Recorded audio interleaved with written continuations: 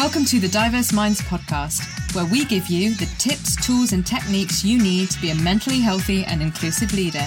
Each week, you'll hear about a variety of topics linked to mental health, well-being, and diversity that will enhance both your professional practice and personal well-being. Welcome to the 176th episode of the award-winning Diverse Minds podcast. And as it's January, I wanted to kick off with something that will lift your spirits and make you feel better. And I have got a real treat for you. We're going to be talking about diversity and inclusion in the public speaking world today. And to join me in doing this is Dan Ram. He is an igniter, a 5 times TEDx speaker, 3 times an entrepreneur, prolific event MC, moderator, and public speaking coach. His clients range from individual founders to national governments. His eclectic background growing up in 11 countries on 4 continents, and do check out his TEDx talk that he did at Trinity College Dublin to find out more about that. His multi-continent education, including Yale University and Trinity College Dublin, and he's currently undertaking a PhD entrepreneurship in Aachen, as well as his work in diverse industries from the UN to consulting to private equity to startups, ensures that his clients are at the cutting edge of innovation. Dan Ram travels the globe as an event MC and speaker at over 100 events a year, hosting change makers like President Barack Obama, billionaire founders Sir Richard Branson and Reid Hoffman, F1 champion Nico Rosberg, Grammy-winning artists and celebrities.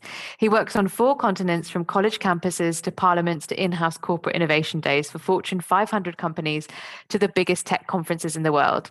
His passion is to inspire with his motto, "Start now, start simple in building a future we all want to live in."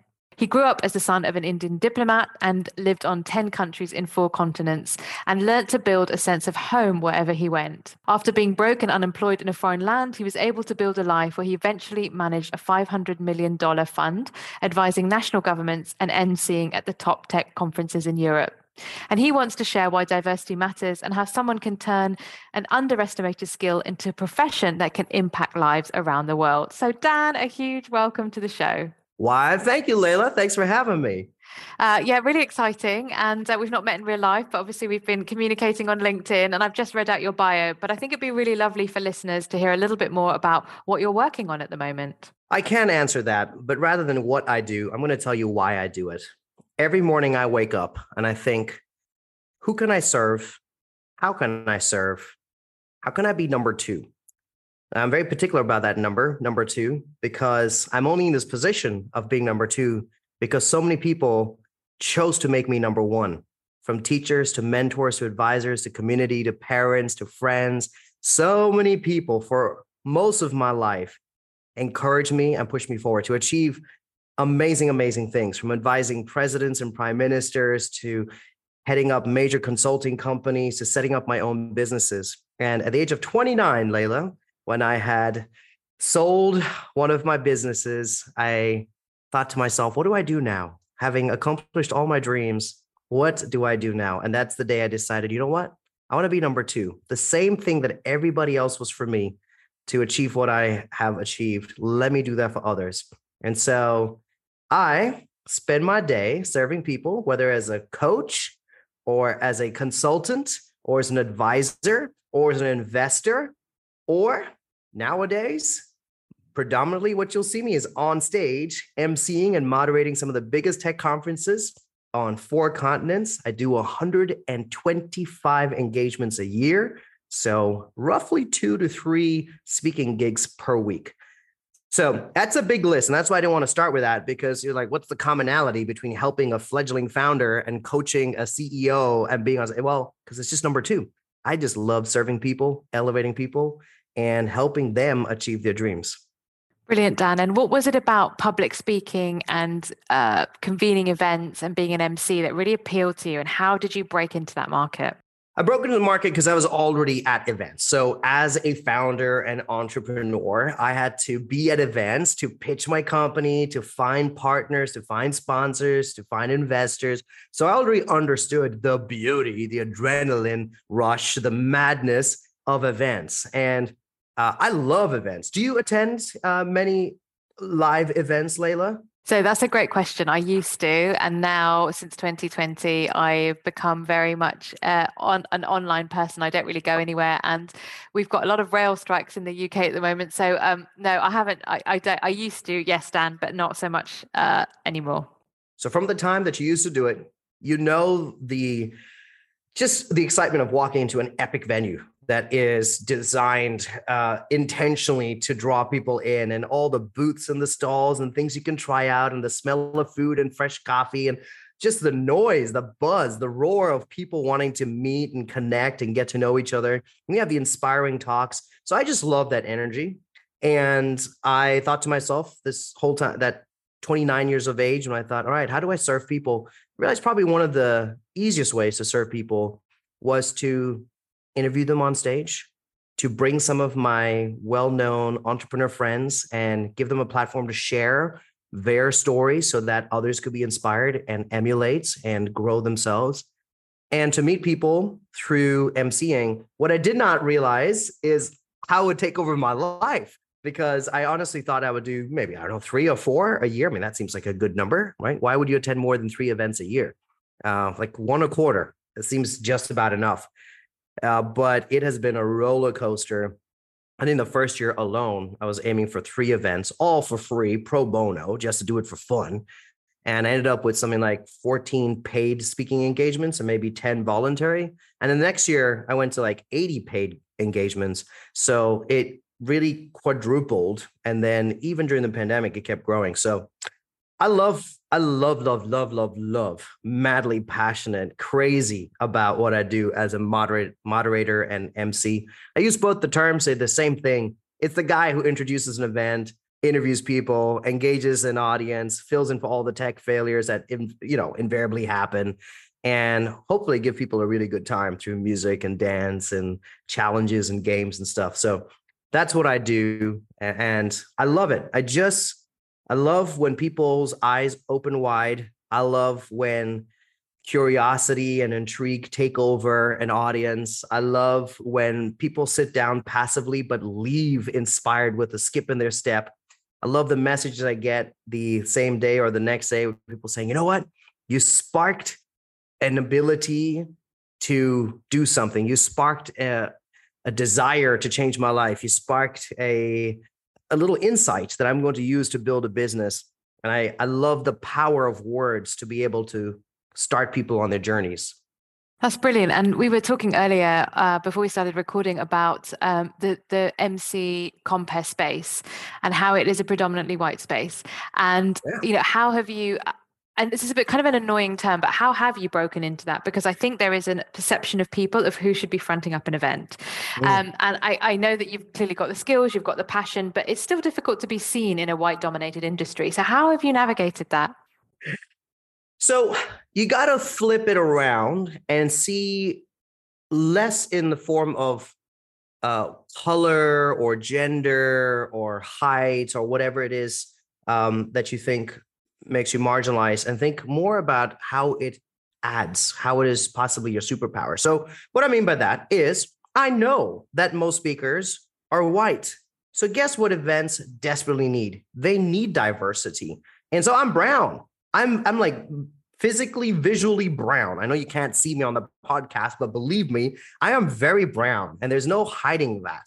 And so it's actually quite easy for me to go to an event, and not that I would point it out, but I think even like if you Google me, I show my face everywhere because I want people to see the diversity. That said, I'm also going to be honest with your listeners and say that, and this is really unfortunate, but it's true. So I'm brown because I'm Indian. If I was Indian, I had an Indian accent, I highly doubt I'd be doing the speaking gigs I'm doing, which is a real shame because there's probably more English speakers who have an Indian accent in the world today than there are English speakers with a British accent or American accent, right? I mean, like, just think about the number of Indians who are speaking English around the world.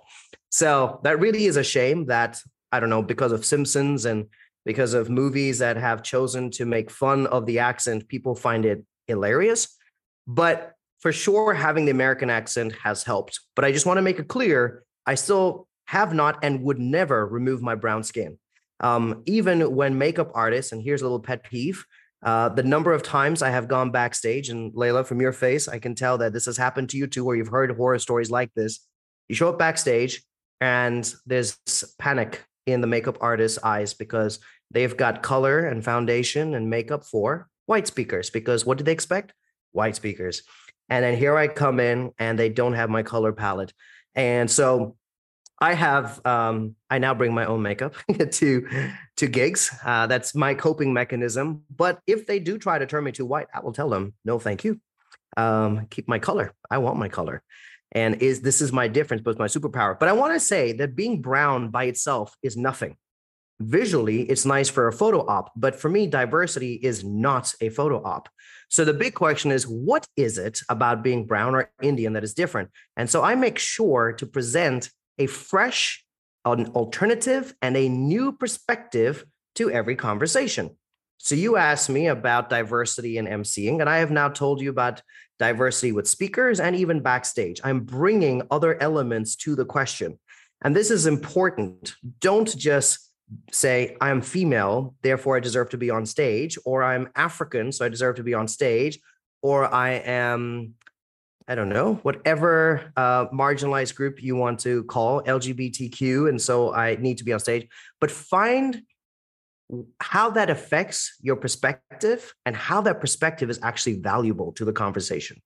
I am valuable to the conversation on stage beyond conversations on diversity. So as an entrepreneur, and this is mostly I do tech events, I don't just talk about how hard it is for a brown person to build a business, but I talk about immigrants in general, of any color, of any race, of any culture.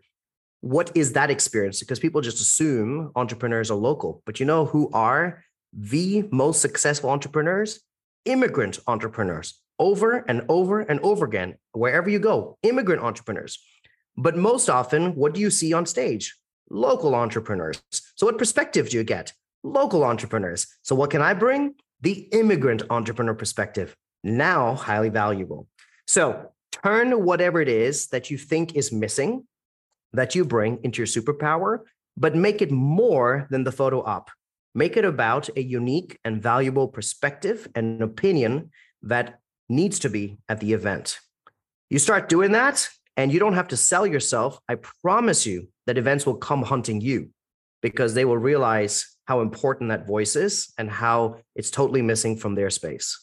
Yeah, and I think it was your first TEDx talk. So I know you've done 5. I watched your one at Trinity Dublin, and you're wearing a Sirvani, and really great story. Beautiful Sirvani, I loved it, and really. And then you had the choir. I don't want to spoil it, but you had a choir at the end, and I won't spoil it. But the conversation around connectivity and culture and meaning and collaboration, I think came across so well, and I think that comes across in all of your work.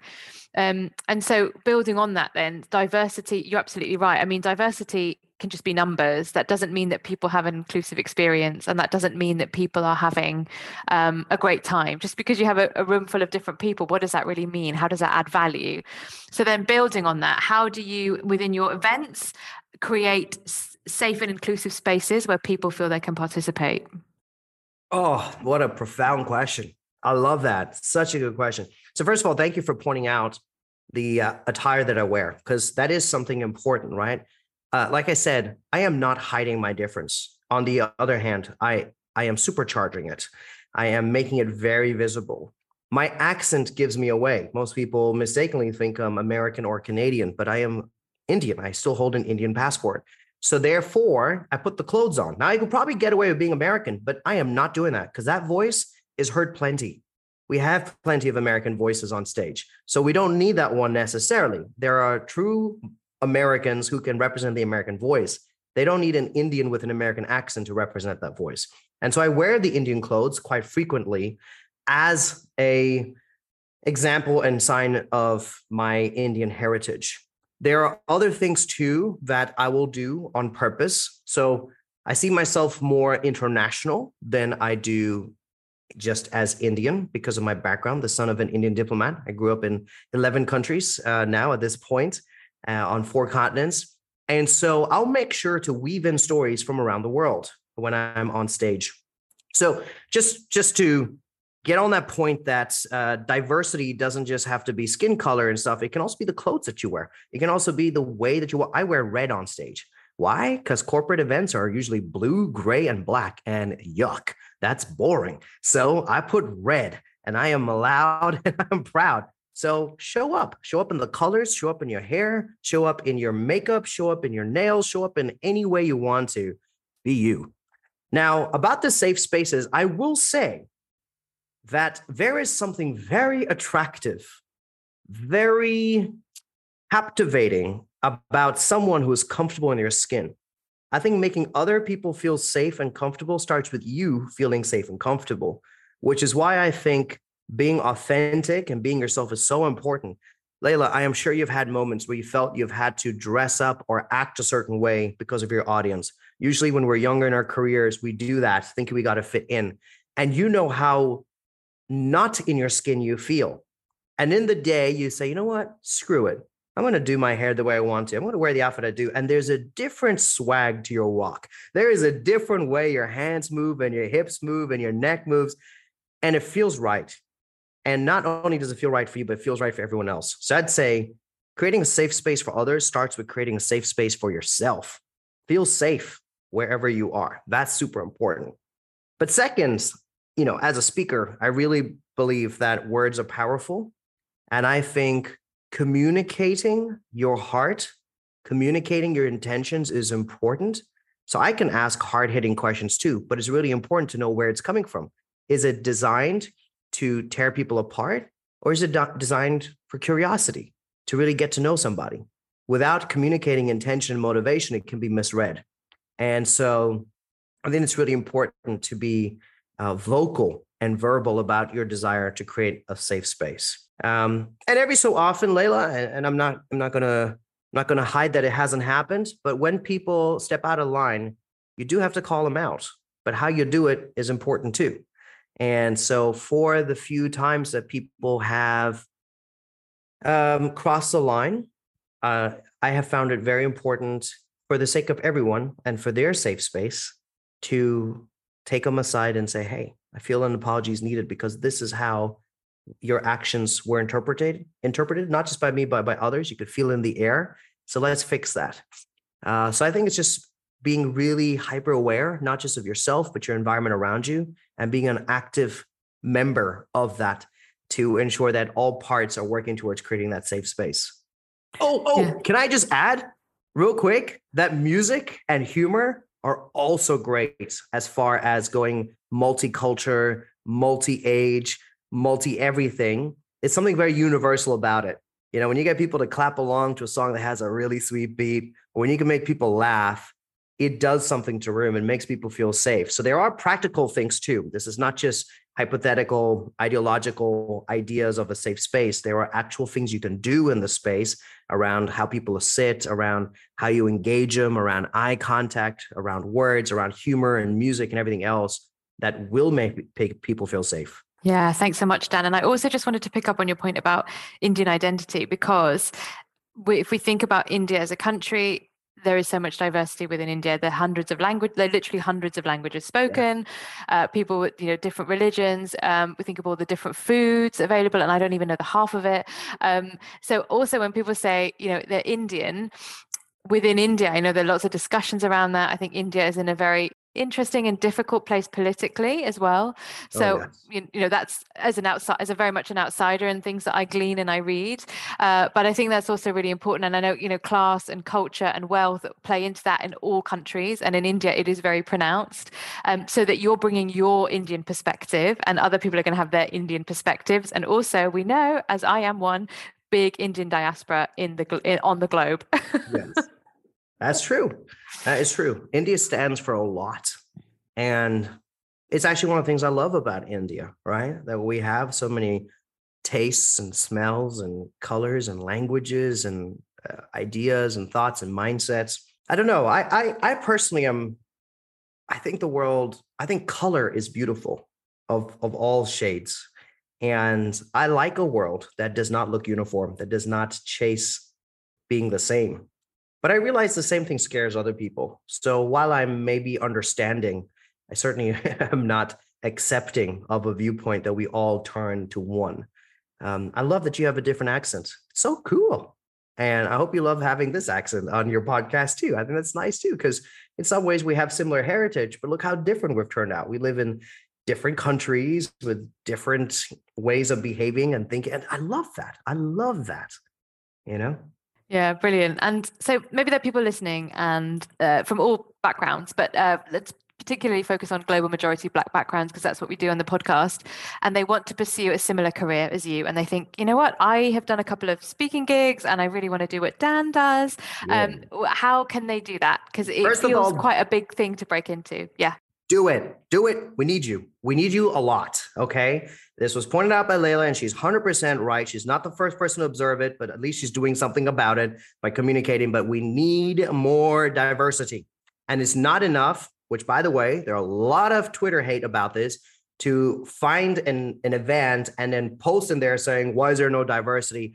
If you are that person that wants diversity, please present yourself. So first of all, I don't know how much more of an invitation you want, but show up and be at an event. At the very beginning, just be there, right? Get a feel for the space, because they're not going to bring an outsider on stage. They're going to bring an insider who believes in events, who believes in those events, to promote them to being on stage. So show up. That's the first thing. Second thing, there's a bunch of technical aspects on how to build your speaking career. I am very happy to help you with that, whether it is coaching you to get to a TEDx talk or coaching you to get your first paid speaking gig. This is what I do because I believe in a multiplicity of voices on stage. I am not at all believing in a world of limited opportunities. I believe in an abundant world. So I don't care about competition or any of that stuff. I will celebrate you and promote you and accelerate you to the top. This is my joy. And I want to see you build a career. But yes, there are technical aspects, just like any career. There are things you need to know on how to present yourself, social media, social credibility, a bunch of things you need to have in your portfolio to present yourself as a speaker. Now, there are a few things you can get started with. I mean, Layla and I have both done some TEDx talks, and that certainly helps because that is a platform of quite a few platforms, and it does stand for something. So where you can find a local chapter of Toastmasters and TEDx and some of these, and pitch yourself, get in there. And then the other big thing is just do it. I mean, honestly, whether it is a school assembly, whether it is your office meeting, whether it is a family wedding, these are all platforms. Do them all. Everything that I do on stage for the last 5 years that has, I think you would consider it a hyper exponential growth of a career from 0 events on stage to now doing 125 a year, is because for the previous 15 years, 20 years, I voluntarily led games and gave talks at churches and youth groups for free all the time. And I just honed my skills and practice. So please just get out there, and you don't have to wait till you get to Slush or Web Summit or South by Southwest or a big conference. Just start where you're at. I mean, my phrase is start now, start simple. So literally next week, what is the platform? Are you heading up a Facebook group? Great. Why don't you pitch to do a virtual Zoom meeting and lead it and give a 20-minute talk at it? Why not? You're the head of the group anyway.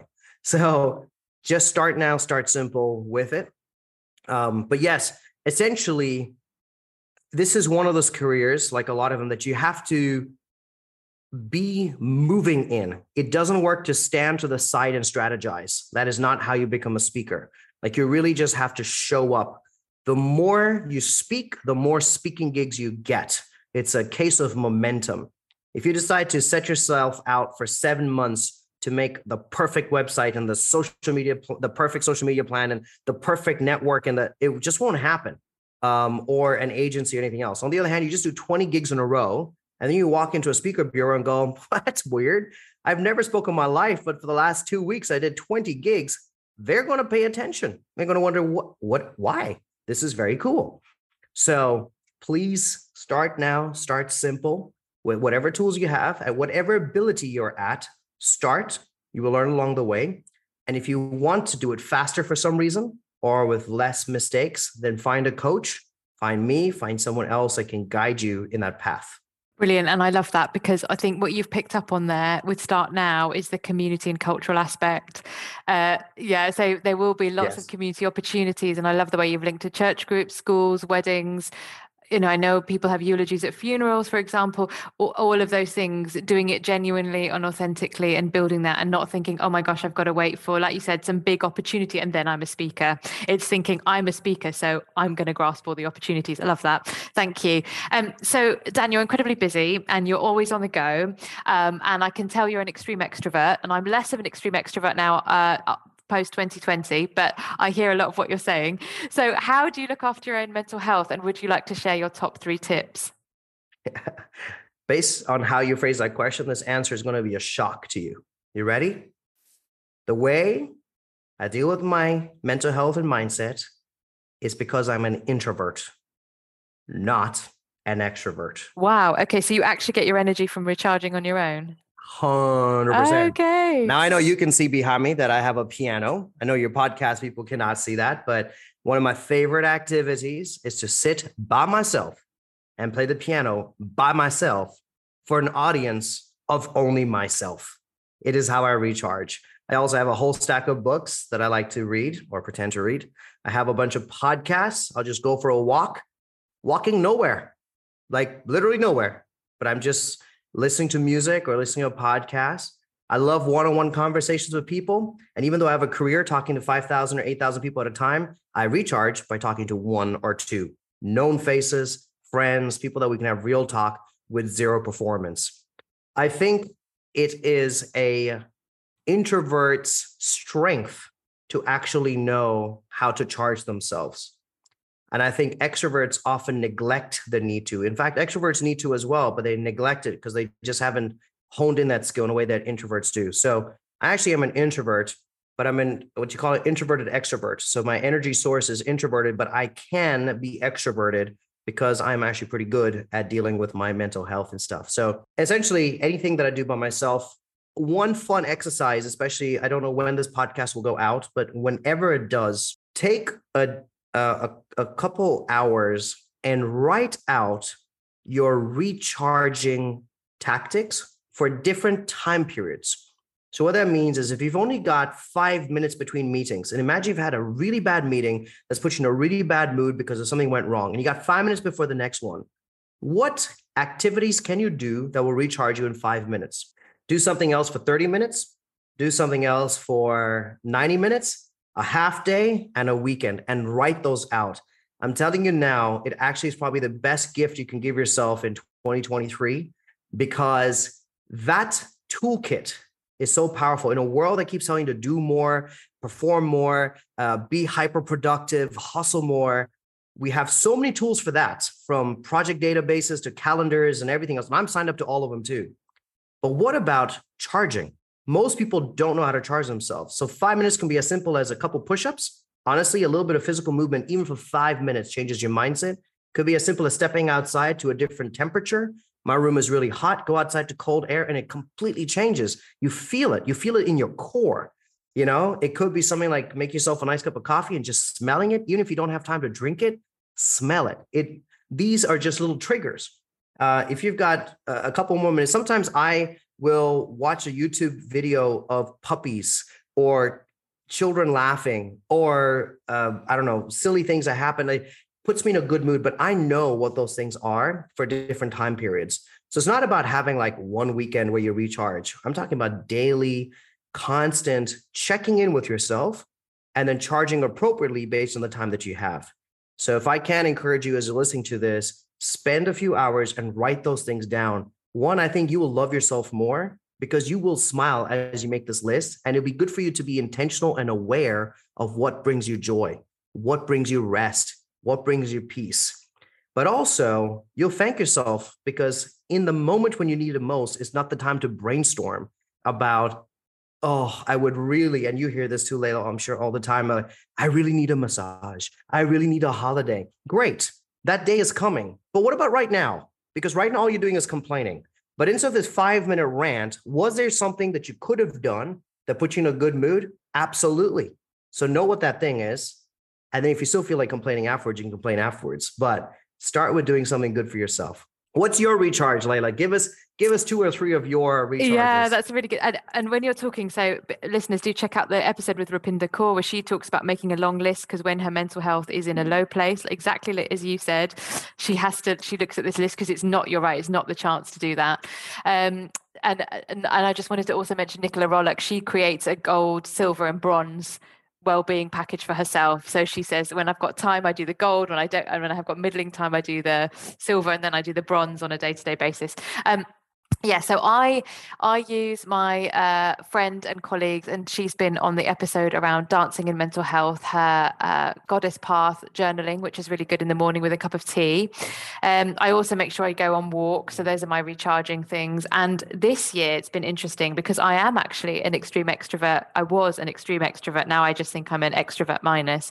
But it's just actually going to bed early and listening to an audiobook. So that is like a chill audiobook, a very light, fluffy audiobook, stuff that you wouldn't necessarily read, but it's great to listen to because it's you don't feel as lethargic as when you watch TV, but you're listening and you're getting the same fun vibes from it. So yeah, those are mine.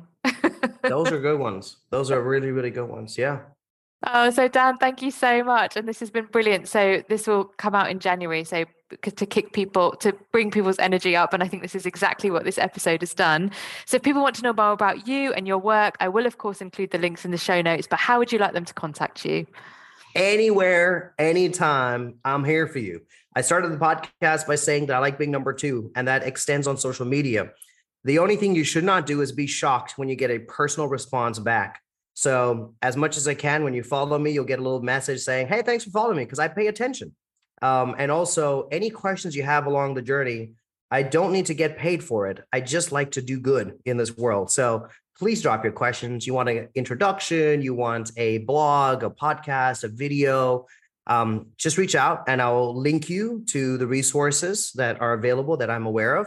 Also, I put out content every single day on my stories on Instagram. I share behind the scenes of just daily life. It's literally just me, unedited, just unscripted, unedited content of my life as I travel the world and handle stress and anxiety and also great opportunities. But my team also create really great free content, just everything from how to negotiate to how to value yourself with clients to how to communicate more effectively, how to prepare and practice for speeches. We share all of that totally for free. So please do follow online. You can find me at I am Dan Ram. So Dan, D-A-N, and Ram, R-A-M, or just Google Dan Ram and my information should pop up. Brilliant. Thank you so much, Dan, for your energy, your enthusiasm and your happiness. It's really lovely to have this conversation with you. And we really look forward to connecting with you. So yeah, thank you so much. And Layla, thank you for doing what you do. It's a labor of love, isn't it? To organize all of this, to go through all those forms, to read all the bios and collect all the information. Now you got to do all the editing and then you got to promote it all and make thumbnails. It's so much work. And even though your listeners may not have a voice to say thank you, given that I have a voice right now, I'm going to use this last moment to say thank you on behalf of your listeners and on behalf of me for putting in this effort to create this great content and to give something good to your community. So thank you so much for this. Oh, thank you, Dan. And listeners, remember to tune in next week and you can always get hold of me as well. And until then, take care and stay safe, everyone. Bye for now. Thanks for listening to the Diverse Minds podcast. Don't forget to subscribe on Apple Podcasts, Spotify, or wherever you access your podcasts from. You can also connect with me on Facebook, Twitter, and LinkedIn. Tune into next week's episode of the podcast, where I'll bring you more insights on mental health and inclusion. Bye for now.